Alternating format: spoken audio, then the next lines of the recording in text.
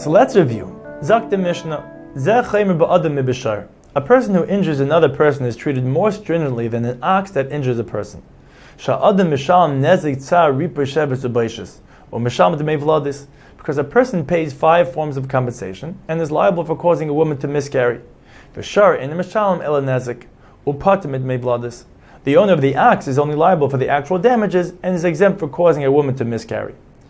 The Mishnah continues, we have a principle, kam le b'dirab minei. One is exempt from paying monetary compensation for an act for which he is also liable for the death penalty. However, if someone strikes their parent but does not cause a wound and therefore is not liable for the death penalty, or someone who wounds another person on Yom Kippur and is therefore only liable for karas, chayiv b'kulan, is liable for all 5 forms of compensation because kam le b'dramene does not apply. The Mishnah continues, one pays all forms of compensation for injuring a Jewish slave, but if he injures his own Jewish slave, he does not compensate for loss of income because it belongs to him. However, one who injures someone else's non-Jewish slave is liable for all forms of compensation. Rabbi Yehuda holds he's exempt because there is no humiliation for slaves. The Gemara inquires, someone who injures another person's minor daughter, who receives the damages? The Gemara elaborates,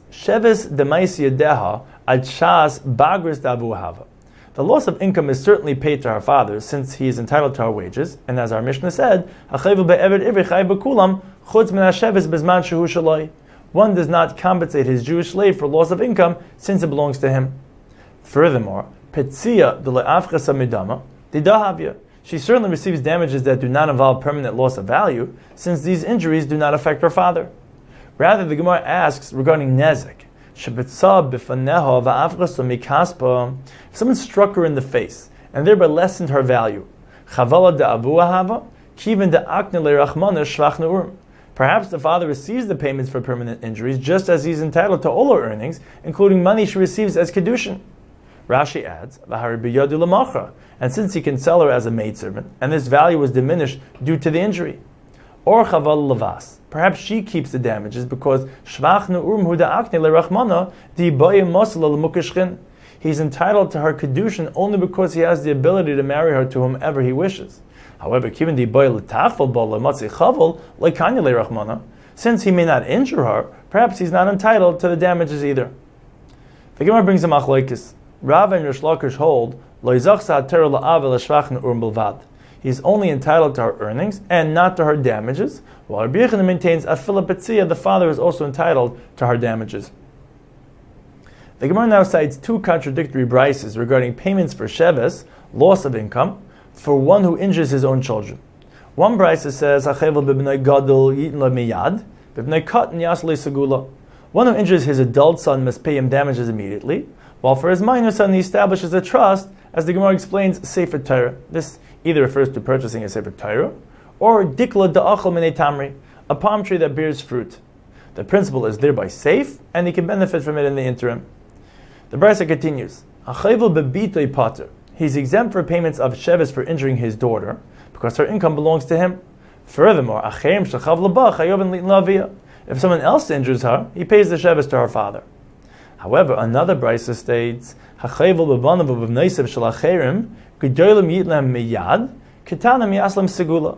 If someone injures another person's children, he pays adults immediately and establishes a trust for minors. However, b'banav u'b'vneisav shaloi pater, he does not pay damages of sheves to his own children. The Gemara answers that the 2 brises refer to different situations. The first brisa, which says "Hachayvel b'bnei gadol yitlam miyad," refers to independent children who are ein simchen al shulchanai. He does not support them.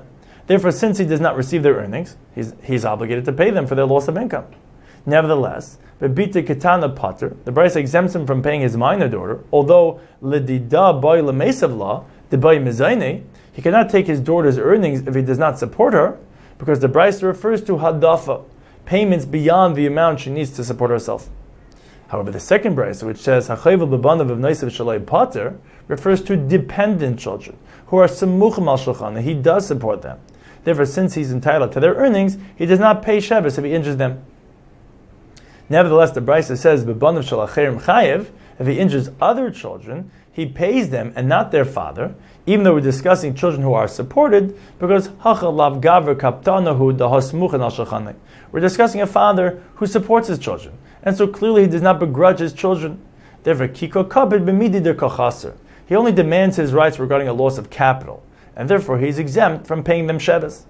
Furthermore, Rav Chadika Asluma Alma Veles Lutzar Dugufaya Begaval Kapit.